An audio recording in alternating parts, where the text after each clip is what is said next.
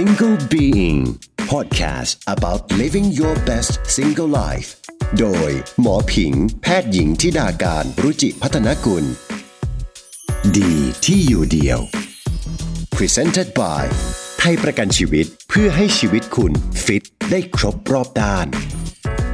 บางคนก็จะรู้สึกว่า AI มันเป็นเรื่องไกลตัวแต่ส่วนตัวมองว่าจริงๆมันใกล้ตัวมากอาจารย์ว่าอย่างนั้นไหมคะใกล้ตัวมากครับง่ายๆเลยครับคุณหมอผิงยกโทรศัพท์มาอันนึงครับก่อนคุณหมอจะเข้าโทรศัพท์เนี่ยคุณหมอก็ต้องอันล็อกมันก่อนใช่ไหมครับฮะค่ะไอตอนที่อันล็อกเนี่ยจะใช้ลายนิ้วมือหรือจะใช้ Face ID อันนี้ก็เป็น AI แหละครับคืออันนี้หมออ่านเป็นบทความของเมืองนอกอะค่ะคือเขานอกจากเขาคุยกับ AI จนเขาหายเหงาแล้วเนี่ยไปมาเขารู้สึกว่าเขาแบบผูกพันจนเขาใช้คำว่าเขาคิดว่าเขาตกหลุมรัก AI อะอาจารย์ว่ามันเป็นไปได้ไหมคะบางทีเพื่อนเราหรืออีเป็นคนรักเราเนี่ยเราก็จำไม่ได้ทุกอย่างบางทีเราก็เผลอลืมวันเกิดได้อะไรได้เงี้ยครับแต่ว่า AI เขาจะไม่ลืมเลยเขาจะจำได้ทุกดีเทลเลยครับจริงๆเลยค่ะ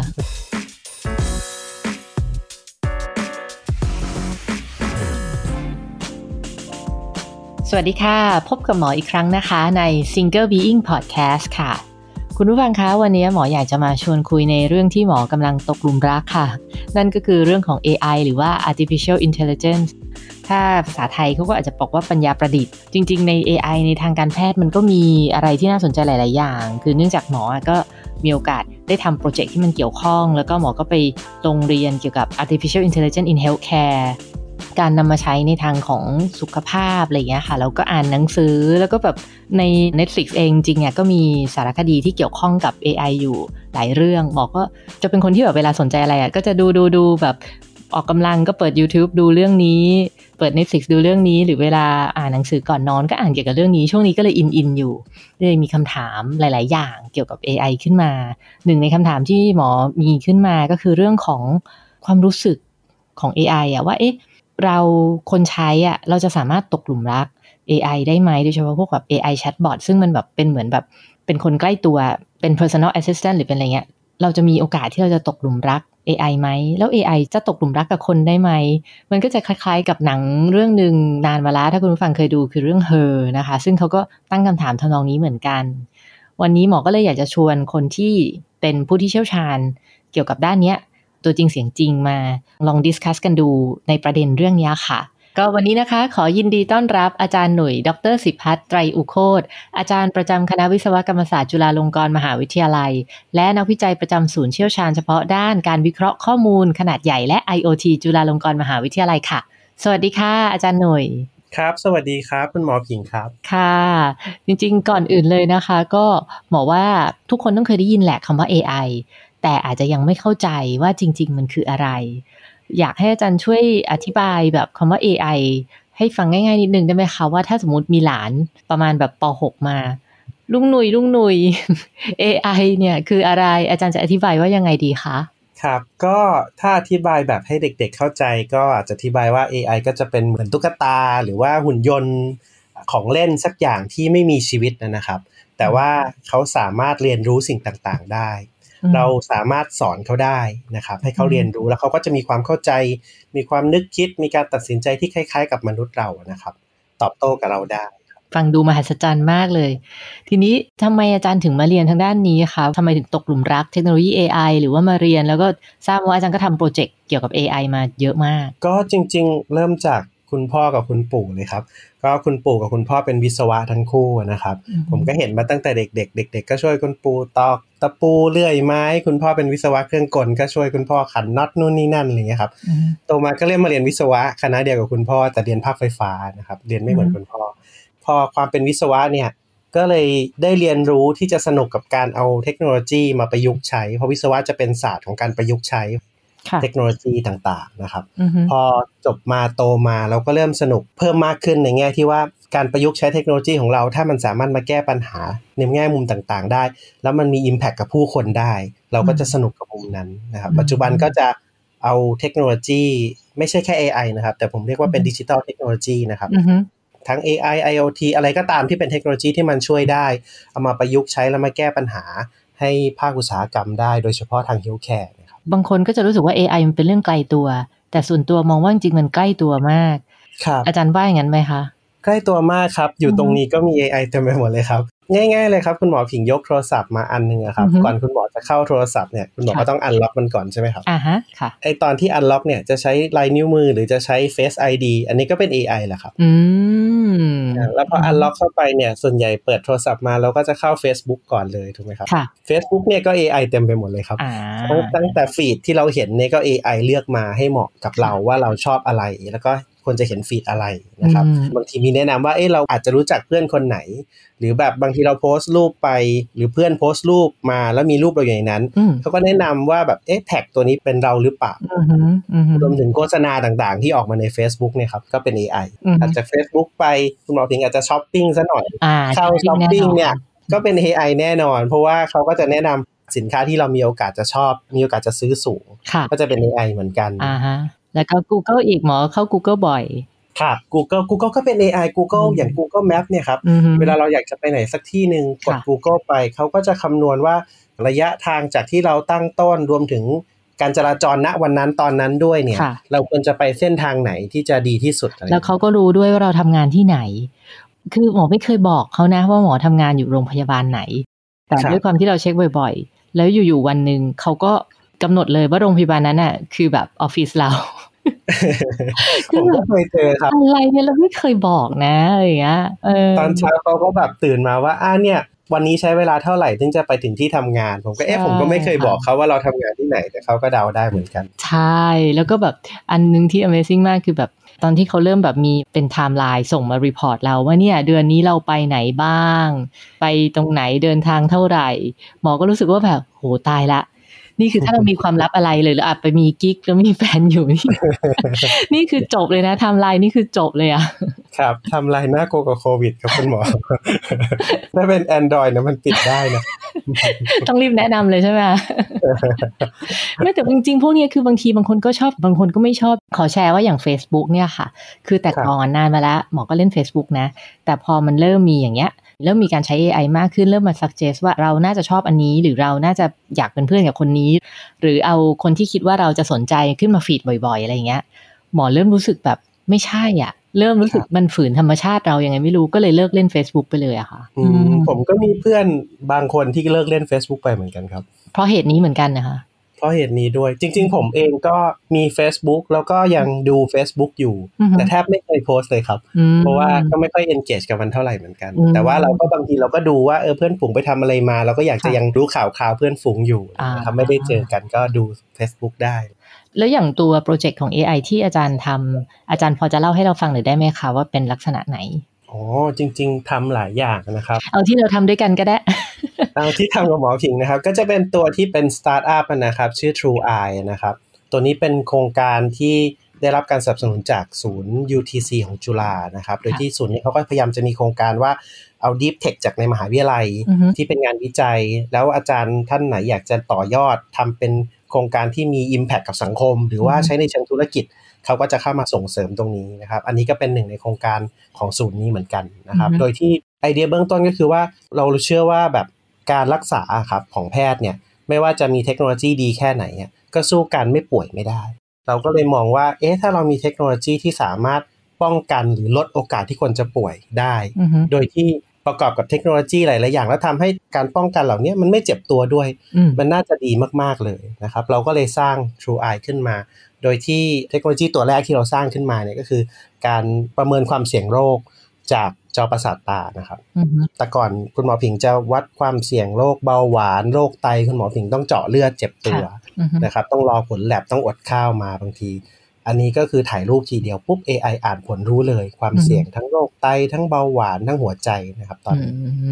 แล้วเราก็มีแผนว่าต่อไปก็จะทำเรื่องอื่นนอกจากถ่ายรูปเราอาจจะมีการฟังเสียงและดูสุขภาพจากเสียงก็ได้คืออะไรที่เป็นการป้องกันรู้ล่วงหน้าจะได้ป้องกันตัวถูกและไม่เจ็บตัวนะครับก็คือจริงๆ AI ที่เป็น use case ทางการแพทย์ทาง healthcare เนี่ยมีอะไรที่น่าสนใจเยอะมากมายเลยแต่ว่าคนทั่วไปก็อาจจะยังบอกไกลตัวแต่อีกเรื่องนึงที่หมอว่าใกล้ตัวมากๆเลยก็คือเรื่องของ AI chatbot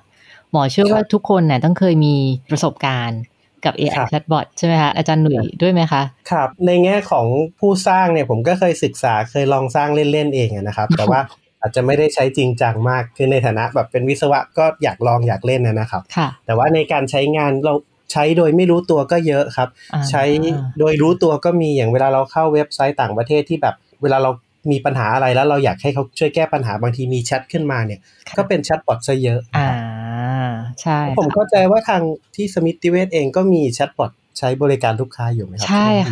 ค่ะก็จะอยู่ใน LINE Official Account LINE@ สมิติเวชผมเชื่อว่าหลายๆธุรกิจก็คือเอาแชทบอทมาเป็นเหมือนกับด่านหน้า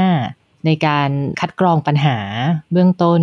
พอสมควรใช่ไหมคะครับเพราะว่ามันช่วยลดภาระงานของคนได้อะครับคืออะไรที่ต้องตอบซ้ำๆคำถามเดิมๆคอมพิวเตอร์ความเก่งของเขาก็คือทำอะไรซ้ำๆได้ดีอะครับนั้นตรงนี้ก็เลยเอามาแทนที่คนแล้วก็ถ้าถึงจุดที่คอมพิวเตอร์ตอบไม่ได้และเกินความสามารถก็ค่อยโอนมาให้คนช่วยเพราะงั้นคนก็จะทำในจุดที่มันซับซ้อนหรือยากหรือคอมพิวเตอร์ทำไม่ได้แล้วอะไรที่ยังเป็นงานซ้ำๆคอมพิวเตอร์ก็มาช่วยเราแต่ทีเนี้ย AI chatbot มันก็มีหลายเลเวลเนอะอาจารย์คือมันก็มีประเภทตอบคำถามพื้นฐานคัดกรองนู่นนี่แต่มันก็มีเลเวลที่สามารถคุยได้เป็นแบบบทสนทนารู้นู่นรู้นี่ของเราพอสมควรอย่างบางคนถ้าคุ้นๆก็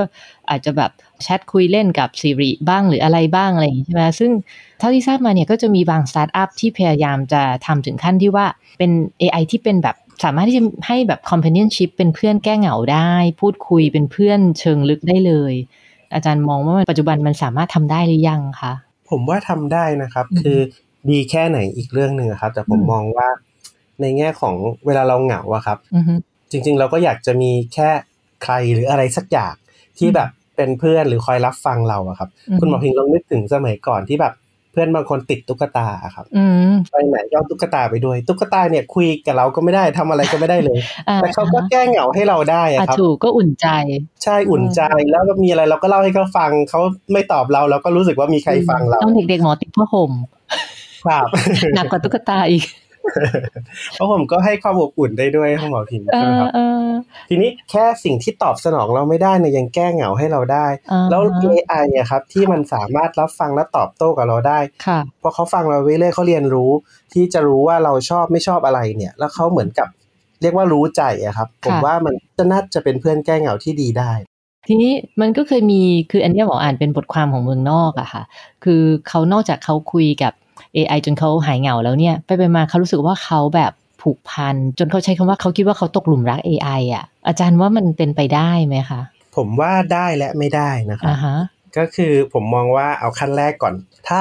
ความรักเป็นในรูปแบบที่รักแบบเพื่อนรักแบบอยากจะมีเพื่อนสักคนคอยรับฟังให้เราหายเหงาคอยเอาอกเอาใจเป็นกำลังใจอะไรเงี้ยครับผมว่าอันเนี้ยคนหลงรัก AI ได้แน่นอนนะครับแล้ว AI ก็อาจจะทำได้ดีกว่าคนด้วยซ้ำเพราะว่าบางทีเพื่อนเราหรืออีเป็นคนรักเราเนี่ยเราก็จำไม่ได้ทุกอย่างบางทีเราก็เผลอลืมวันเกิดได้อะไรได้เงี้ยครับแต่ว่า AI เขาจะไม่ลืมเลยเขาจะจำได้ทุกดีเทลเลยครับเพราะฉะนั้นเขาจะรู้ใจแทบจะทุกอย่างเพราะงั้นในแง่มุมเนี้ยผมว่าเขาทำได้ดีมากมีความสม่ำเสมอครับแล้วก็จำได้ทุกอย่างรู้รายละเอียดซึ่งบางทีเราอาจจะไม่รู้ด้วยซ้ำถูกค่ะแต่ถ้าเกิดเป็นความรักแบบคู่รักอะครับค่ะอันเนี้ยผมว่าเป็นคำถามที่ถกเถียงกันได้มากเลยครับหลังจากที่ได้ยินข่าวเรื่องพวกนี้ผมก็เคยคุยกับเพื่อนว่าจะเป็นไปได้ไหมที่เราจะหลงรัก AI ในแบบคู่รักอะไรเงี้ยครับก็มีทั้งสองฝั่งขึ้นอยู่กับนิยามของความรักดีกว่าว่าเรานิยามความรักว่าเป็นยังไงนะครับจริงๆนิยามความรักมันยากครับคือผมว่าเถียงกันเท่าไหร่ก็ไม่จบแต่สมมติยกทฤษฎีขึ้นมาสักอันนึงนะครับทฤษฎีที่เขาบอกว่าความรักประกอบไปด้วย3อย่างก็คือมี intimacy นะครับมี passion แล้วก็มีเรื่อง commitment นะครับ intimacy ก็คือความรู้สึกผูกพันใกล้ชิดการที่เรามี intimacy ใครสักคนเราอาจจะยอมที่จะแชร์ความลับอะไรบางอย่างที่คนอื่นไม่เคยรู้ให้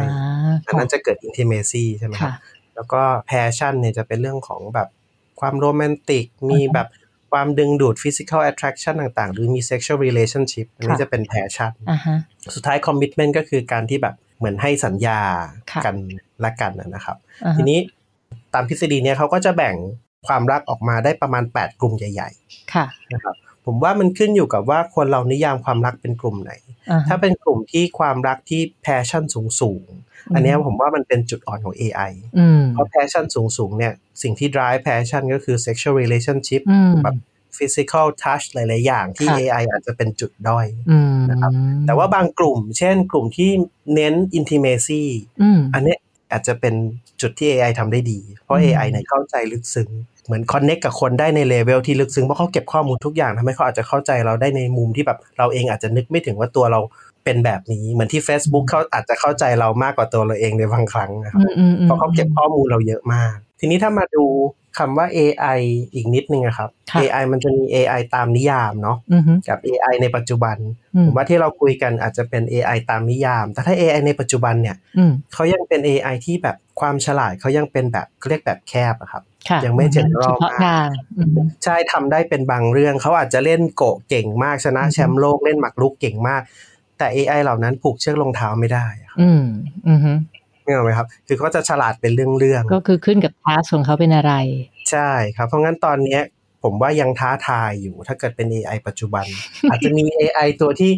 มันจะมีเทคนิคนึงที่เรียกว่า reinforcement learning คือการสอน AI แบบนึงที่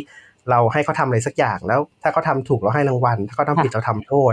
AI เหล่านี้อาจจะเกิดความรักในรูปแบบที่เขาอาจจะเป็นความชอบมากกว่าชอบคุยกับคนนี้เช่นคุยกับคุณหมอผิงแล้วได้รางวัลเยอะคุยกับผมอาจจะถูกทำโทษเยอะก็อาจจะอยากคุยกับคุณหมอผิงมากกว่ามันก็อาจจะเหมือนแสดงออกเป็นความรักแบบนึงแต่ผมว่ามันอาจจะตัว AI เองอาจจะมีแบบ preference ส่วนตัวว่าอยากจะคุยกับคนไหนใช่ใช่แต่มันเป็น preference มากกว่าความรักในแบบที่คนเรามีครับแต่มันก็เป็น black box ที่บางทีเราก็ไม่รู้ว่ามันเกิดอะไรขึ้นในการกระทำที่ออกมาอย่างนั้นสมมติเรามี input ตุ๊บๆเข้าไปเขาอาจจะมี output บางอย่างที่เราแบบทำไมถึงเป็นอย่างนี้เราไม่เข้าใจเขามันจะมีความเป็นไปได้ไหมคะที่ใน black box นั้นจะมี intimacy เกิดขึ้นกับคนหรือว่าจะมี commitment เกิดขึ้นกับคนบางคนก็เป็นไปได้นะครับผมผิงแต่ก็ผมว่าต้องดูกันต่อไปอันนี้ผมก็ ไม่มีคำตอบถ้าให้หมอผิงกันนะครับแต่ผมคิดว่า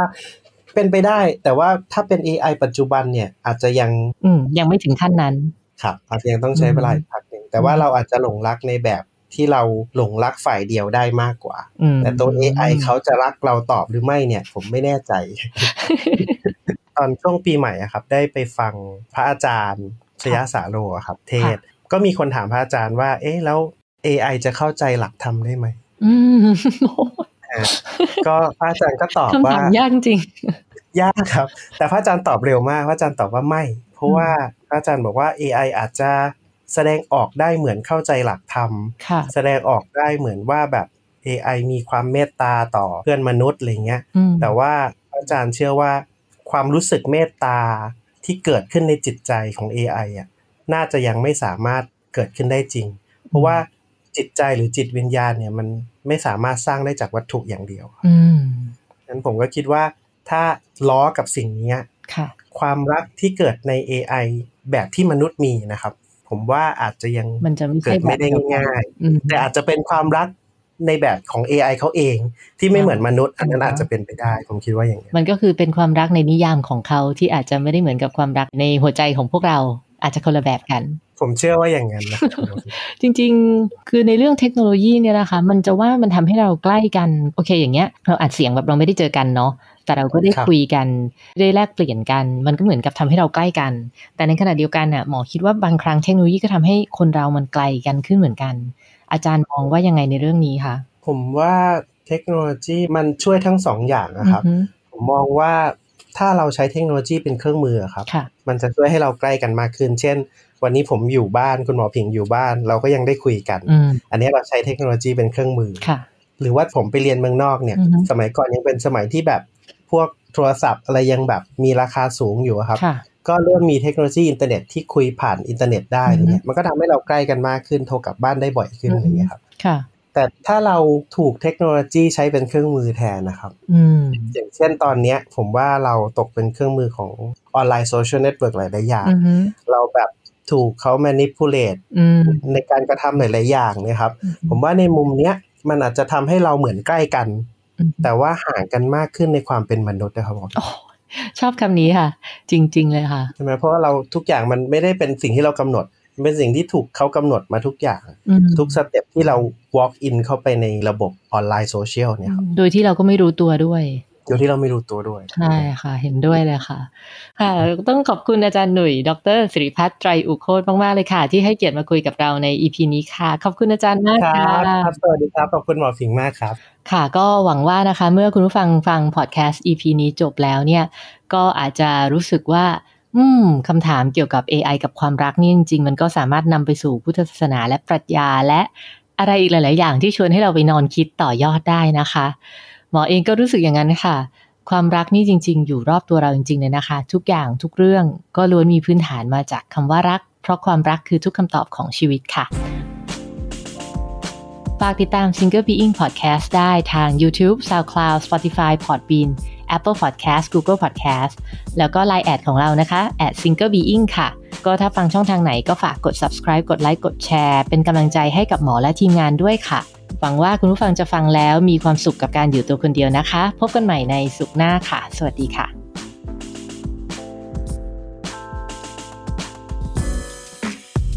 Single Being Podcast about living your best single life โดยหมอผิงแพทย์หญิงธิดาการรุจิพัฒนกุลดีที่อยู่เดียว Presented by ให้รักเป็นทุกคำตอบของชีวิตไทยประกันชีวิต